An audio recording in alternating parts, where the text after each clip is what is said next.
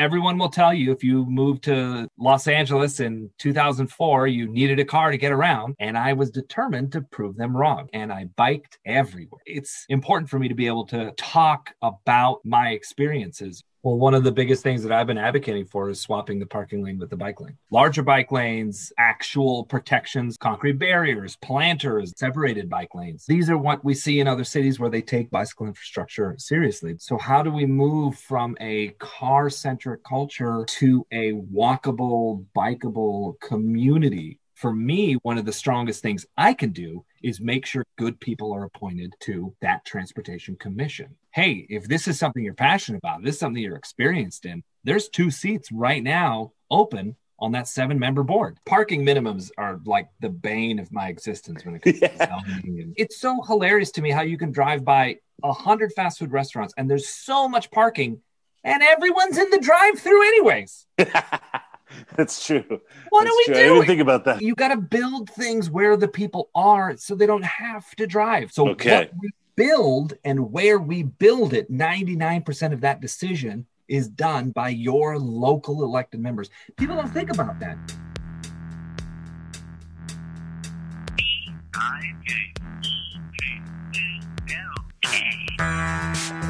Welcome to Bike Talk on KPFK live stream. Here with Lindsay and Nick. Lindsay, talk to us. Yeah. So this morning, I got to interview the guy who was the main writer of the transportation section of Drawdown, which is this new book. I don't know if you guys have seen it. It's a New York Times bestseller. Drawdown, the most comprehensive plan ever proposed to reverse global warming. And they basically go through every single thing we can do. It's like 100 things. Solar, wind, bikes, and they calculate how much it can draw down and how much it costs. And I guess scientists all over the world they've adopted the phrase drawdown. So people aren't saying, the Paris climate goals, which is like ephemeral and like, oh, what? And they're saying, okay, how are we going to draw down? So they put this word into our vocabulary, and he's from Trinidad, and he's just this expert researcher, and he was Ryan Allard. It was really, so it'll be great, I think. What does drawdown mean? Does it mean like draw carbon out of the atmosphere? Exactly. And so they calculated it in gigawatts so that you could really put a price tag on it, but also rank it, because people don't always understand the difference between, how much impact can solar have? How much impact can wind have? And by the way, it turns out that wind is like basically the best thing in terms Really? of, well, actually, no, you know what it is? Bikes are the best. I'm sorry. I should correct myself. Bikes are the best. Hello. This is Constantine Anthony. You are a brand new city council member for the city of Burbank. And you are also a spokesperson for the Sunrise Movement, right? Like what's your role at the Sunrise Movement? Well, I wouldn't say I'm a spokesperson. I was endorsed by the Sunrise Movement Los Angeles. I am a huge advocate of climate change. Not for climate change, to fight climate change. I don't think I would have gotten their endorsement if I was a climate change advocate. But tackling climate change is, one of my top priorities, both in office and as a private citizen. There's much more I can do than just my one city, being a voice for change and for, grassroots movements across the country and across the world to really tackle climate change is an important work that I've been doing for years already. But yeah, I had a lot of interactions with Sunrise over the summer. Their endorsement meant a lot to me. I believe they were actually the second group to endorse me. So that came early on, and it sort of started, a movement of people jumping into my campaign. And, these young kids, they're literally young kids. That's the thing. It's like teenagers who are just tired of everyone older than us not doing anything. So it's really exciting to watch them, put their effort behind millennials and younger candidates to simply do the things that we grew up thinking that our elders were going to do. We all grew up watching Captain Planet and that kind of ideology permeate through our own understanding of the world. Yet here we are, 2021, and we're like, why are we still drilling for oil? Like, what are you doing? Anyway. So I mean, the reason I guess that we kind of ended up that we have you on the show is we were discussing a couple of weeks ago Sunrise Movement and their policy, like their transportation policy, if they have one, or what it would be, and obviously it gets reflected in the type of candidates that they endorse. So for you and the city of Burbank, how do you see the city of Burbank fighting climate change through transportation policy? Well, I will say there is a pretty good platform, a known platform that cities can do across the country, across the world, to tackle climate change at the local level. Like bigger stuff, like carbon tax and blocking fossil fuel purchases from other countries. That's a big federal thing. And then there's other stuff states can do, like banning offshore drilling and all that stuff. But really, when you look at local jurisdictions, cities and townships, there's very specific things that you can do to really, change the way you produce carbon emissions and just generate carbon into the air. The two biggest ones, obviously, is transportation, the way you build a city and the way you move people around, and the electrification of your power grid and how you build buildings and infrastructure based on that electrification. If every city in the world tackled those two issues at their core, then all the other stuff, the state laws, the federal laws, they would fall in line, because cities wouldn't be demanding giant interstate highways of automobiles to be built and billions and billions of gallons of crude oil needing to be purchased to move in so that you would drive your car everywhere.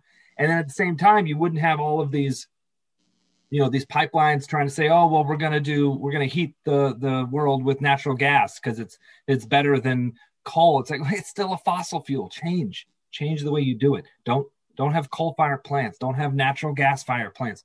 Solar, wind, hydroelectric. Like, these are simple things that every city can start to buy into. So, like, I'll talk about the electrification first, because it's such a esoteric idea, because you got to think in terms of 25 and 50 years ahead. When you as a city buy your power, or when you negotiate contracts to buy power in the future, you're basically determining where you're getting your power from and how you build power plants. Prime example, so Burbank gets a lot of their power from a power plant in Utah. It's called the Intermountain Power Plant Project. And that is, generating power and transmitting it, hundreds and hundreds, thousands of miles back and forth and across all of California and Nevada, and, lots of other cities buy into that. And so one of the things you can do as the power user, as the consumer, because that's basically what we are, is demand something different from your supplier. Say, hey, I don't want coal energy. I don't want natural gas energy. Is that a coal plant that's in Utah? It is coal now. And the contract for the next 50 years is to switch it to natural gas, with a contract of reducing that over time to solar, possibly even wind or hydroelectric if it comes up, but mostly solar. And the problem with that is you're still rewarding them for that little bit of natural gas. And it's 2021. We don't need that, but it's cheaper because they've already done it, right? Because there's so many places that are already in motion that, oh, well, we have all this extra natural gas anyway, so we'll just sell you this and cheaper. And so the rate payers as a consumer, right? I want to pay less cents on the dollar for my heat. And in doing so, I'm buying the cheaper natural gas and waiting for them to switch it to solar. And so, one of the conversations you have to have as a city is talking to your consumers and saying, look, do you want to pay a little bit extra for your electricity in the hopes that we stop the entire globe from boiling over and they're killing everybody? So like, that's a conversation you need to have. Or is there a way that a city can reduce that amount of money spent and take that burden on themselves and start to tax larger? Yeah, like, can we reallocate money to convert? It's like asking people to pay more. That's almost political death right there, in a way. People just resist that as much as they can, or they sort of bemoan it, right? Like, but you got to remember, like, in a city like Burbank, we have huge corporations that generate, use electricity generation nonstop, 24/7, and their electric bill is thousands and thousands times more than the average citizen. So, most cities, they just say, all right, we're going to change the rates across the board. But why do we have to stick with that system anymore? Why can't we give discounts to residential users? Why can't we have these higher using corporations, the one who are we've got companies in Burbank who made a killing during the pandemic. I mean, we've got Disney, we've got Amazon moving in, we've got Kaiser Permanente. These are, they made a lot of cash in the last 9 months. So why aren't we as a society saying, okay, all of you big time users, the ones who have made millions and millions of dollars over the last 50 years while we were using these fossil fuels, why don't you pay extra and then give everybody else a break so we can, deal with this inequality and then move towards solar energy faster? That's the conversation that the Sunrise kids are coming up with. They're saying, why do I have to pay extra? Right. So have the bigger entities pay for most of it and leave the ratepayers or the regular Joes who, the residents, to pay less is basically what you're saying.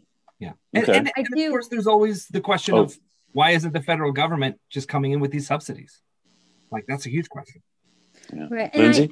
I'm a big fan of the carbon tax. I have to be honest. I know it's very controversial, but I guess I feel like people would be very. I have to leave. If you're a carbon tax fan, I'm sorry. I think. Wait, explain the carbon tax for our viewers really quick. And actually, my kids, I have teenagers, and we went to Washington before COVID, and we advocated with a huge group for a carbon tax and dividend. It was really cute. They wanted to do it.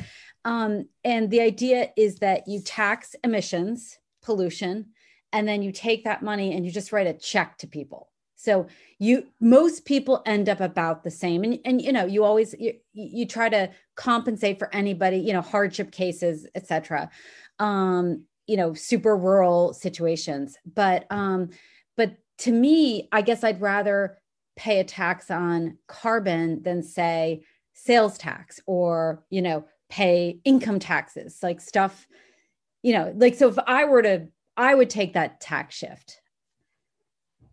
Yeah, and that's definitely a way to change that burden. That's absolutely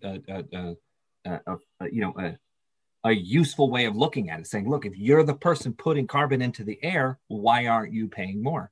But we don't do that. We just say, well, you're using the energy, and it doesn't matter where the energy is coming from. We're just going to charge you as a ratepayer. And I think that's two separate conversations. There's power and water as a utility, and then there's, well, how are you developing that utility and where is it coming from? Yep. The beauty of also taxing carbon and electricity, because we all can use less of it, right? You can shut the lights off. You can run your dishwasher at night, right? Is that you can get out of it, which I like taxes that you can actually get out of, because it's a incentive for people to avoid the tax, right? And you actually don't want the tax. You just want people to stop using the carbon. Right. And that's the kind, it's not necessarily, it's like a mix between luxury tax and a sin tax, right? Like, you don't want people to be doing this kind of thing, but if they really have to, you should charge them for it.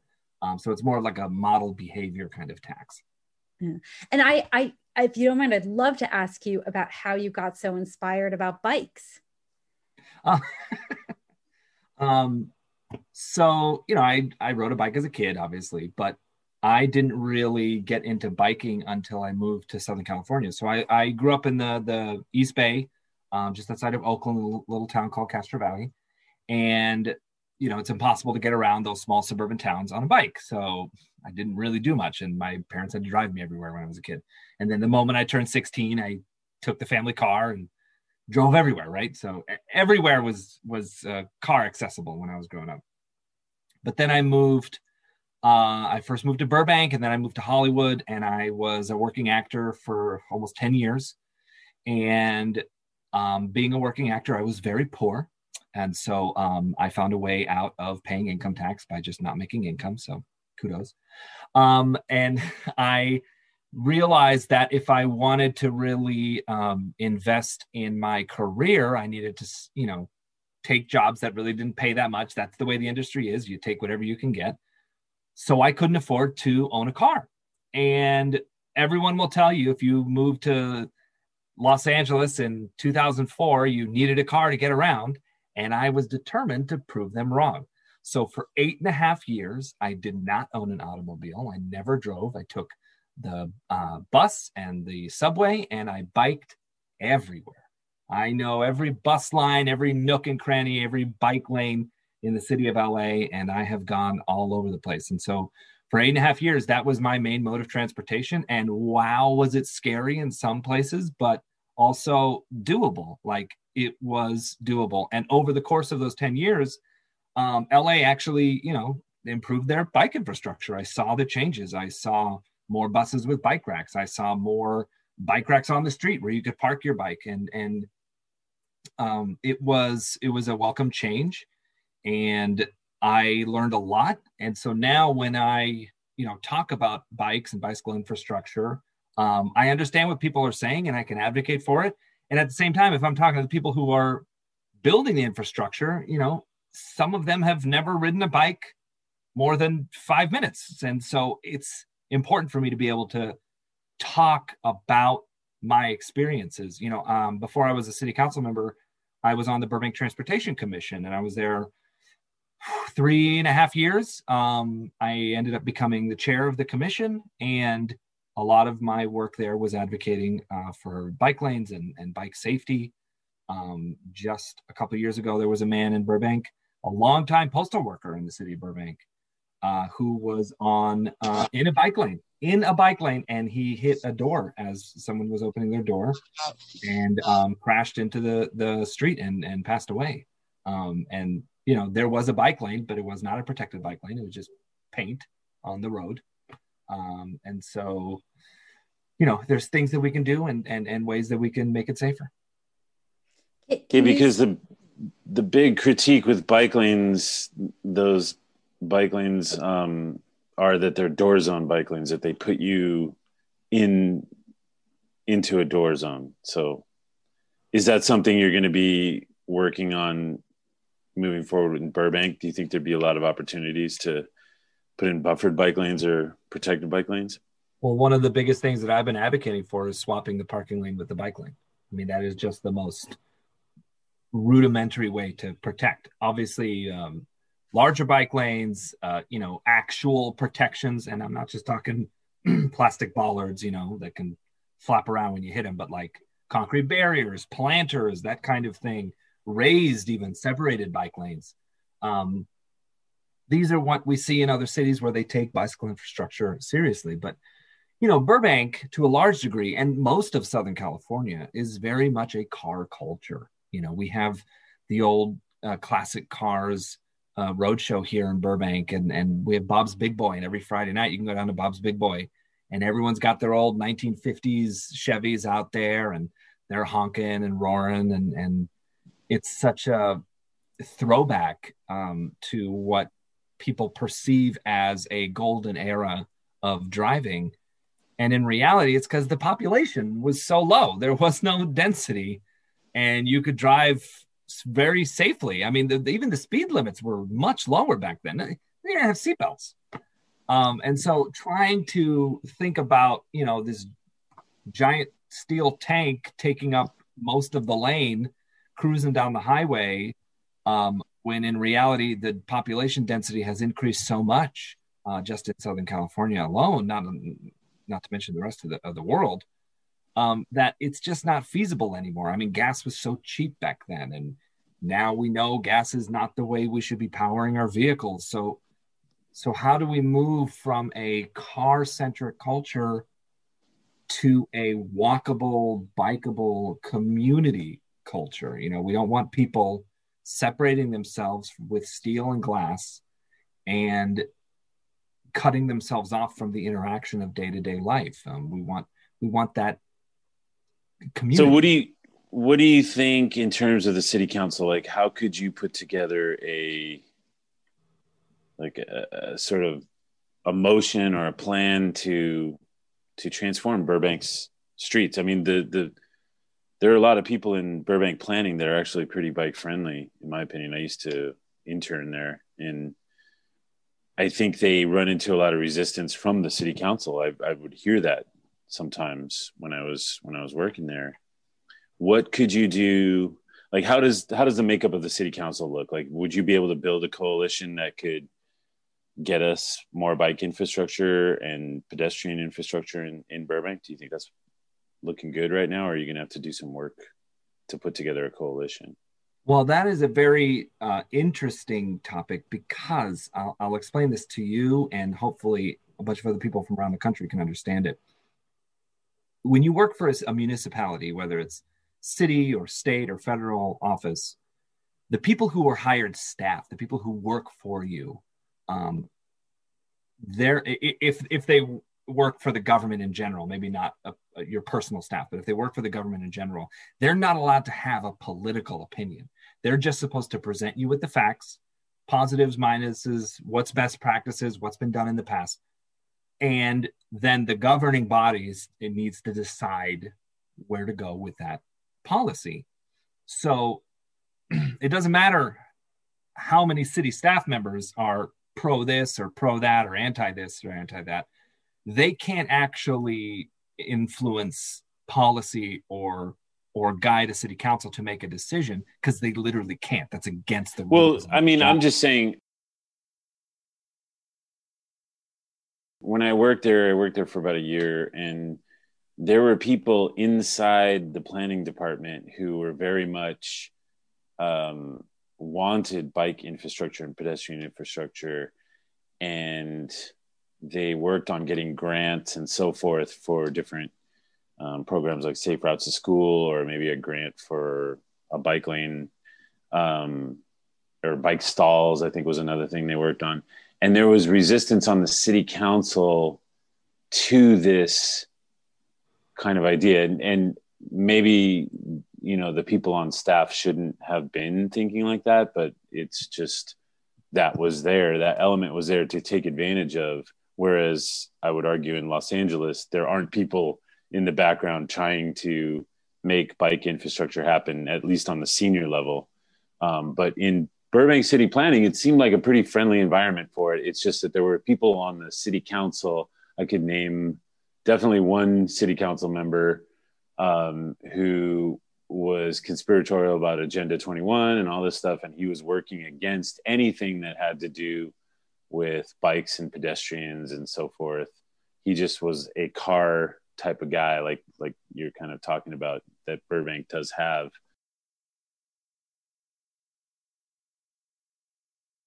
I guess I'm saying, like, how are you going to work with the city council to move forward more initiatives like this? What, like, is there do you have allies on the city council that you think you could link up with and get something going that would push more of the city of Burbank to be a bike friendly, pedestrian friendly place? Well, I can work with my city council members when we have open meetings, and of course I can, challenge them on their ideas, and they can challenge me on mine. We can have that robust debate then. But if it has to come to that, we've already lost. The reason I point out that city staff and other governmental staff members can't do that during their work hours is because there are places that people can do it. Most notably, the Burbank Transportation Commission. So the Transportation Commission is not staff.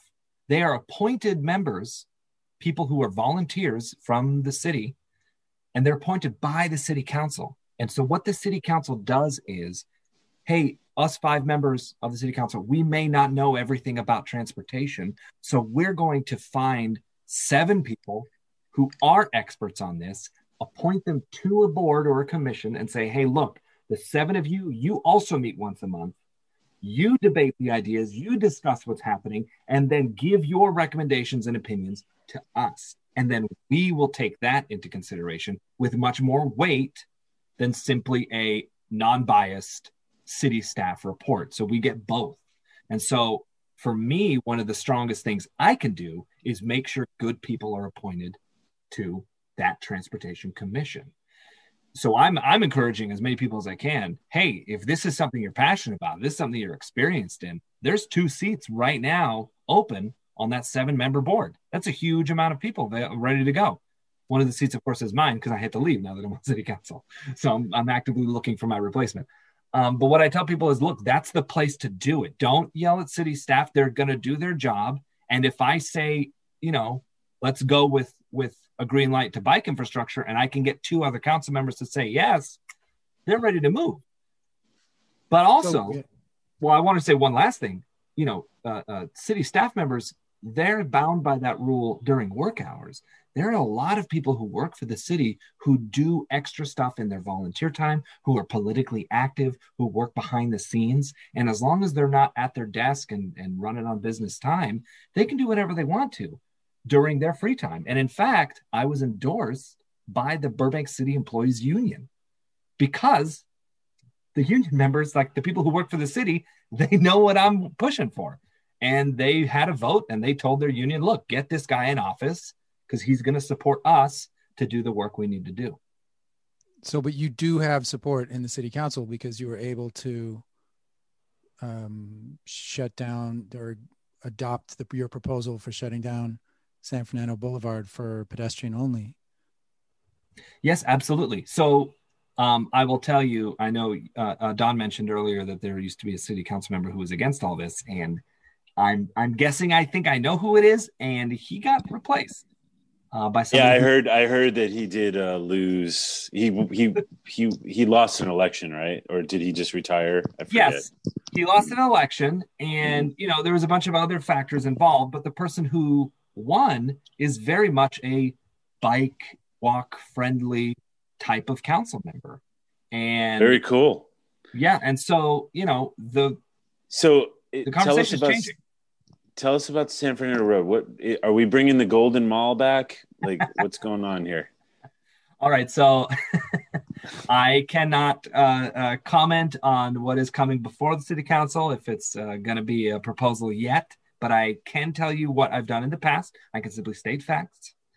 During my first run in 2017, the entire time I was on the Transportation Commission for 3.5 years, and during my last run in 2020, I was a huge advocate for the return of the Golden Mall. And for those who don't know, in 1968, the San Fernando Boulevard, downtown San Fernando in Burbank, was shut down from, I believe, Orange Grove, possibly even further to Angelino, but for just a few blocks up to Magnolia, just along San Fernando. So Angelino, Orange Grove, Olive, Palm, all the way to Magnolia Boulevard had pedestrian only. There was grass, there was parks, there was public restrooms, there was eating space, like you could just sit down and have dinner at a picnic table. And it was just such a lovely open air sort of promenade kind of feel. It lasted 20 years. In the 1980s, we had a really hard economic collapse in Burbank. The biggest employer, Lockheed Martin, left. And there was a bunch of other, factors. Suburban life in the United States in the 80s took a big hit after the late 70s recession and all of that stuff. But Burbank never really recovered as fast as other places. And so one of the things that they thought to do for economic recovery was to open that up again so people could drive downtown and shop. People were very much about driving. Suburban life was coming back in the late 80s, and people wanted their 2.5 kids to pack them in a van and drive to the ice cream shop and then drive to the mall and then drive to soccer. That was a huge thing. So they tore up the Golden Mall. They opened up the street back again, and it is now, it's as regular street as it is. But one of the proposals we got passed at the Burbank Transportation Commission, I believe at the beginning of last year, was the Complete Streets Plan, and it's a huge document about walkability, bikeability, how we do canopies on our streets, and the way we do crosswalks and all of that stuff. But locked deep in that document was a 3-stage process of turning San Fernando Boulevard into a one-way street, and then moving it into a one-lane one-way street, and then finally, after 5 years, turning it into a pedestrian only, like as a 3-step process to see if we could do that. And when the pandemic hit, we needed outdoor dining. And thankfully, that Complete Streets Plan had already been approved by City Council back in March. So it was very easy for city staff to come back to the council and say, hey, you just approved this. Can we jump to step 3 and shut everything down and open the street up for outdoor dining? And thankfully, the City Council, who had adopted that Complete Streets Plan, also said, okay, let's do this in favor of our restaurants. I was glad that we pushed for it, because if not, we would have been out of luck, and a lot of restaurants in Burbank would have been hurting. And so, thankfully they went forward with it. It did open up. We closed the street we opened the street up to driving again during the latest shutdown hours, because there was no outdoor dining allowed anyways. But tonight at midnight, I believe, the county has said we can open back up for outdoor dining, because they said that is safe again. So we're going to shut it down one more time. And then this weekend, hopefully by Monday, I think is the final date because of the rain and all of that, we're going to go back to outdoor dining I think we're going to go down to 1 or 2 lanes maybe with traffic, but no parking. Like all the parking is going to stay outdoor dining. We'll see what happens in the future. If we can, if the city council wants to shut it all down again and keep it all Golden Mall style one more time, we don't know. Yeah, because one of the ideas is that if you give people these things, then they get to experience it and they're not going to want to let it go. Yeah, if you've been following on social media is filled with people who are just cheering Golden Mall, Golden Mall, Golden Mall. That's so funny. I went to school at a Catholic school nearby, and so the Golden Mall was on the bus route for me to get back home. And so that it was dead. It was totally dead at the time. I mean, it wasn't. There was the comic book shop and the Dungeons and Dragons shop, the little record stores and all this stuff. But it was really sleepy. We would skate all the stuff in there, all the fountains that were empty. So it'd be rad to see that come back. I was kind of bummed when I found out that they took that out, because it was just such a cool little place. Well, yeah, that's going to be good to see what you can do with that. And you also, I read in the same interview that I found out about you on Streets Blog LA, that you were saying that we need to connect your bike paths with LA and Glendale, and you need to execute the bicycle master plan. Thankfully, that was actually approved right after I won my election, so I really don't have to work too hard on that one anymore. But yeah, there are places in Burbank where like you'll just be biking and there's a great lane and there's a whole thing set up, and then you'll just get to the end of it and it doesn't start up again for another quarter mile, and you're like, well, where do I go? And so you're dodging traffic and bobbing and weave. It's such a weird, like, there's only like 3 or 4 missing connections, but it really slows you down, especially if you're trying to get pretty far. If you're trying to commute on a bike, it's really tough. What are they going to do with the new Burbank Bridge? Because I know one issue with Burbank is it's bifurcated by the 5 freeway. And for some reason, I can't think of one bike connection across the 5 freeway on any of the bridges. But are they going to do something with Burbank? Is that finally going to have some kind of connection between, I guess you call it like North Burbank and South Burbank over the 5? So there is a plan in place to demolish and rebuild all three of the bridges, Burbank, Magnolia, and Olive. I believe Olive is next up. The Burbank Bridge, hopefully, if they can find the money, apparently Caltrans ran out of money and now they want Metro to pick up the tab. Real sidebar, real quick. Is that something that you guys vote on? Like, do you have any power to change that request from Caltrans? No effect on that. We can write a letter. We can yell at them all day, but at the end of the day, that's a budgeting issue between Caltrans and wherever they can get it. And if Metro is, Metro already pays for a bunch of stuff. Yeah, that shouldn't happen. This should not happen.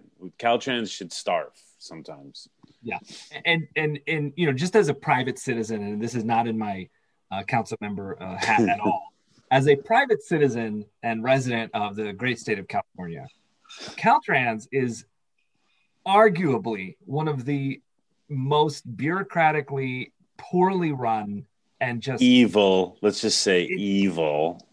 Like willfully ignorant on stuff. And it really bothers me that it's been around for so long and there's just no transparency, no democratic process to it. The rules and guidelines set up are, 50 years old.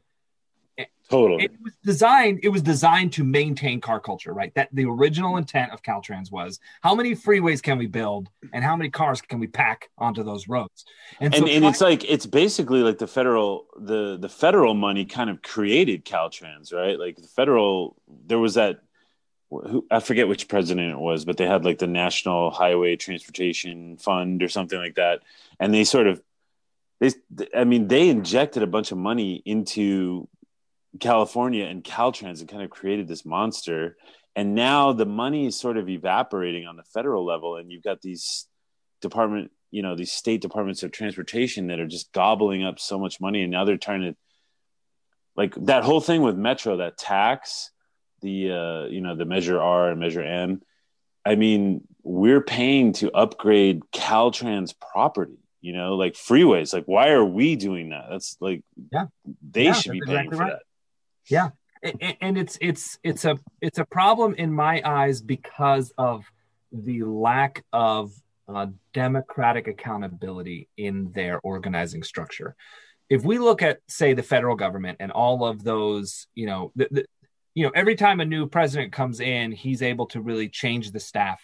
And anytime a new Congress shows up, they can really vote on a lot of big things. But Caltrans was designed in a way to have a singular mission, which was pack as many cars onto freeways as you can. Once the idea of freeways is no longer viable, we don't need to build any more freeways. And yet we are asking a company that is designed to build freeways to simply, now let's maintain and upgrade the roads we do have and the freeways we got for other uses and better infrastructure. It's just not designed to do that. And so we're trying to take this archaic function of this, state body and trying to repurpose them. But we're not taking the time to change the state body. We're saying, oh, no, their internal mechanisms and structures are fine. Let's just use them on something else. It's like trying to turn a hammer into a screwdriver. It's not going to work. It's not. You got to fundamentally change the internal mechanisms and structure of how Caltrans are. That's a whole different operation. And there's a ton of people, senior staff in a lot of these departments of transportation that have just been there for decades, and that's what they were taught. They were taught the cars were the future. Everybody's going to drive everywhere for everything. And they're still there decades later, and they're in senior positions. And it's like, all right, when are they going to retire? Let's get some new thinking in here too, Yeah. I, as a bike pedestrian advocate, maybe I'm just being biased, but it's just like cars create a lot of, right now they burn a lot of fossil fuel. They use a lot of the Earth's resources. They're expensive. And we've designed our environment for this. And it just seems to me that there isn't enough messaging through the media that this is a big problem, that our transportation system, expects everyone to drive everywhere for everything. That's the way it's designed now. And it's like, I don't hear enough messaging through the media that this condition itself is bad. You know, it's I think you were kind of talking about this earlier, but it's like a lot of people hear like climate change and it's sort of this concept that they can't really wrap their heads around because they don't see it right in front of their faces. And it's true. It's true. I'm afraid right wingers are going to find this podcast and just edit it to say that I'm advocating to ban all cars, and all they're going to see is that clip, ban all cars. So wait, Konstantin Anthony, what you're saying is ban all cars. Okay, that's interesting. So what we need to do fundamentally as a society is understand that a car has its place, but it doesn't have as many places as people think it does. And there are it's like with the Golden Mall. It's like that design, it's technically illegal in a lot of municipalities because there isn't enough parking spaces. So, it's like Los Angeles is suffering from this, where we have this policy with parking requirements that you have to build a parking lot that's basically bigger in size than the retail space of the establishment. So you end up with these like fast food restaurants with a donut of parking around them.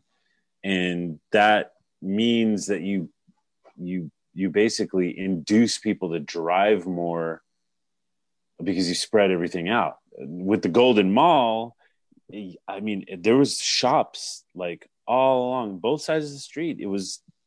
It's actually a wonderful thing as a young person to go to have lunch there, and then you're going to the comic book store, and there was like things to do, and you didn't have to have a car to do it. And we've designed our society now that, especially like out in the San Fernando Valley, or which Burbank is part of, you are basically forcing people to have to drive, and that's causing traffic. It's using a lot of resources. It's contributing to climate change. I feel like there needs to be more hard-hitting language about this somehow through the messaging isn't really getting out there. I don't know why, but it's like, well, I mean, parking minimums are like the bane of my existence when it comes to zoning, and it's just ridiculous. And you're right. I mean, fast food restaurants, it's so hilarious to me how you can drive by 100 fast food restaurants and there's so much parking and everyone's in the drive-through anyways. That's true. What are we doing? I didn't even think about that. Yeah. It's so ridiculous. Or even just like I think there's sort of an encouragement to have a drive-through, in the same way that like bars can open if they get a valet and park cars off site. They get an exemption to get their liquor license. It's the same way and that sort of induces driving to the bar, which is ridiculous. Why would you want people to drive to the bar and then drive after they're drinking? But with these fast food restaurants, I think there's also like some kind of an exemption in there or some kind of benefit to having a drive-through. Like, why do they? I mean, I guess it's just economically benefiting. Just people just want the convenience. It's just crazy. It's convenience. That's what it's about. It's convenience. Yeah. Okay. But the issue is, here's the thing. The reason people are driving to the fast food establishment is because there's not one near their house. If you just simply build stuff where the people are, nobody's going to drive there. I used to live behind a Jack in the Box. 90% of my meals were Jack in the Box because I could walk there. So like, it was a Jack in the Box behind residential property. Everyone in that neighborhood ate at that Jack in the Box, and then 2 miles away there was a Taco Bell. Everyone in that neighborhood ate at that Taco Bell. Like, you got to build things where the people are so they don't have to drive. What we've done with this society is split it up: commercial here, residential there. Do you guys? The city council has the power to change the zoning, right? Like, can we? Council That's a big deal. But the way our government is set up, and kudos to the founding fathers for separating this. Land use designation has, the state, the county, the federal government can't tell you how to do your zoning to a degree, but 99% of those decisions are done by your city council. So what we build and where we build it, 99% of that decision is done by your local elected members. People don't think about that. They only vote once every 4, maybe even 8 years for president, thinking, oh, the president is going to sit in the White House and he's going to affect my paycheck, my commute to work, where I work, where I buy a house. None of that is done by the federal government. They'll help you with your loan. They'll tax your income once you get a job. But where you find those economic opportunities and where you spend your money, 99% of that decision is made by your city council. So people have to get involved locally. Do you have a list of initiatives you're going to start working on within the city council? Do you have a plan of how long do you get, first of all? And it's a 4-year term. Okay. And I don't have a list. I don't have a list of stuff that I'm working on. I have a list of things that I ran on that are going to help guide my policy decisions. However, there is a local movement right now happening in Burbank, and it's called the Burbank Green New Deal. And it's happening. Yeah, it's happening now. And there's a lot of local members working on it. And these are people who aren't in office, who aren't in any elected position or even appointed position. There are some commission and board members who are assisting with language and stuff like that. But for the most part, it's just young kids like Sunrise Movement and some, moms and dads in the neighborhoods who are active in environmental policy and advocacy, and they're working to bring forth a huge list of proposals and have us, the city council, vote on it as just a giant package of ordinances. So it's actually law, not just simply, well, we're going to try to do this, or we're going to try to hard coded into our city ordinances what you can and cannot do for the future of climate change. And I think it's going to be great. One of the other things that's happening at the exact same time that this is happening is a tax Amazon campaign. So Amazon is in the bank. And one of the things that there's another group of where are they moving to? What's the just site? North of the Burbank Airport. They're gonna take up. That makes sense. I think it's 16 acres, 700,000 square feet. It's huge. They're going to do a distribution center north of Burbank Airport. Now, do you see this as a good thing or good, bad? I don't really like Amazon as a company, but it's their right to operate in business wherever they want to do business. Yeah. But if there's a group of citizens who are saying, hey, there's a big company who is known for treating their workers poorly and not treating the environment really well, moving into a city, and a city can tax those kinds of corporations. Hey, Green New Deal people, if you want to be able to pay for these ordinances and that you're presenting to city council, here's your opportunity. So these two movements are working, at the same time. And at some point, they're going to start to coalesce and people are going to understand, just like what I was talking to Lindsay before, there are people who can pay to have these green policies put in place. Why aren't we taxing these big corporations to pass environmental policy to make these changes happen? And can we talk about what you think they might come up with as far as there's a lot of stuff. There's a lot of stuff on the table for the environmental policy stuff. Yeah, I was curious. Is there like a template Green New Deal out there? Do they have it fairly defined? Is there a Green New Deal manifesto somewhere? I imagine at some point there's going to be. If people really want to, they can start. Just go on the internet. You can see people talking about it. You can get in touch with folks. Yeah, I've never really seen like a actual policy document of this is the Green New Deal. If you support the Green New Deal, here is the manifesto or whatever you want to call it. From what I hear, and some people have reached out to me, and also there's a document that has been passed around internally through city planning and public works and Burbank Water and Power. It's not ready for public consumption yet because they said it was still in process. But it looks like there's about 20 to 25 different ordinances that this group wants the city to pass. And it's little stuff like this is Burbank specific. Banning gas leaf blowers, like the gas powered leaf blowers. Oh my God. There's a place where you can get conservatives and progressives to agree on the same thing, I think. Exactly. And then there's big stuff like 100% renewable energy by 2030, by the end of the decade. That's a big thing, to try to do an entire city and say we're not using any coal, any natural gas, no fossil fuels by the end of this decade. So like there's big Wait, stuff. now isn't that a power plant right there off the LA River with the 4 smokestacks right at what is it, Olive, or maybe it's Magnolia? There's like, we have the Magnolia plant is right on between Olive and Magnolia. Yeah, right off the 5. Is that a coal burning plant? It's been switched to natural gas. Okay. But it's still fossil fuel.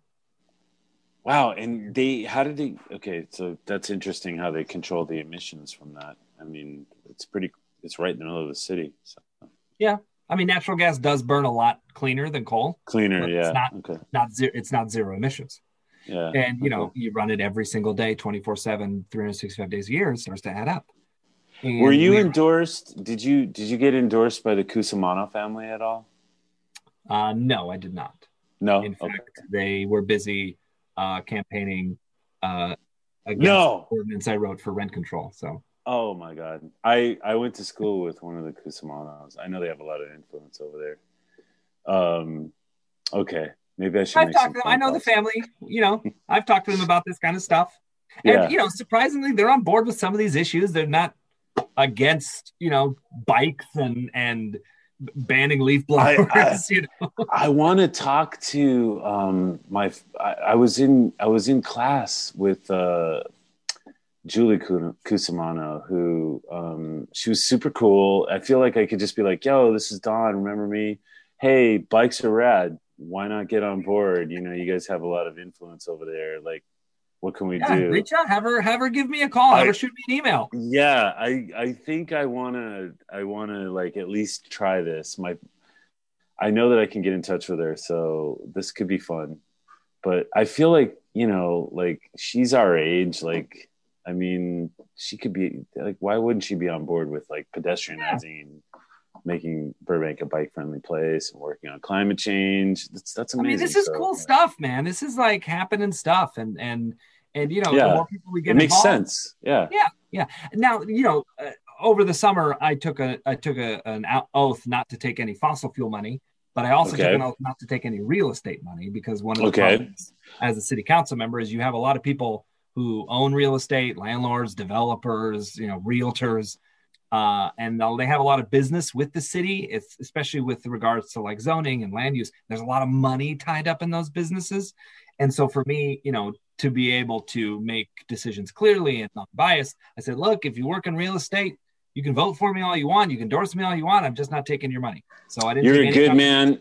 And I'm not talking about contributions. I'm talking about just changing a little bit of the political tide over there. Like, they have a lot of influence. There's got to be a way to transform at least the younger generations of that particular political influence. I don't know. I'm rooting for the Green New Deal and the Sunrise people. It's a good side to be on. Yeah.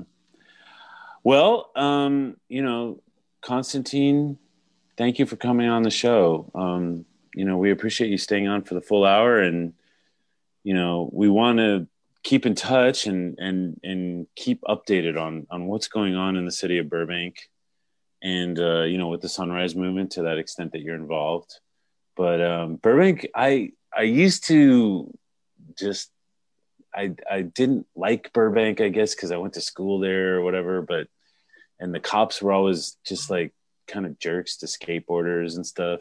But the more that I look at it as I get older, I'm like, Burbank is like, it is a well-managed city. It seems like it does do things that are small town and pedestrian and bike friendly. And there are people in the planning department that have a good head on their shoulders. And now I'm glad to see that you've gotten onto the city council, because I've heard, in the past there's been some controversial people on the city council. Well, hold on now. I am controversial, so I should put it controversial to the green movement, or how should I say? But anyways, I'm glad that you're on there, and we want to get more updates in the future. We want to have you back on the show, so you're welcome anytime to come back, and we'll definitely reach out to you when we want to get some info on Burbank. Of course. Thank you so much for having me. I appreciate, the message you guys are putting out there, and the fact that you're talking about this stuff. So give us some social media links or email or something to get in contact with you. So if any listeners out there want to follow this or get in touch with you. Sure. I'm all over Facebook. You can find me there as Councilmember Constantine Anthony. I'm on Twitter and Instagram as Constantine in CA. That's for California, Constantine in CA. And, I post all the time. I retweet stuff. I have fun. There's a lot of banter. I was I still am, I guess, a comedian for 20 years. So I have a lot of fun on my social media. So, if you don't think I won't react or interact with you on social media, you might be surprised. All right. Okay, cool. Well, thanks for being on the show, and we'll talk to you soon. Thank you so much. Have a good night.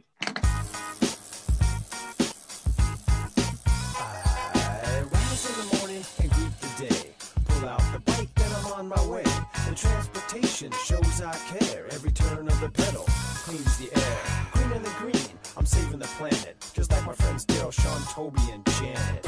No greenhouse gas, a tiny carbon footprint up your ass. I'm on a motherfucking bike. I'm on a motherfucking bike.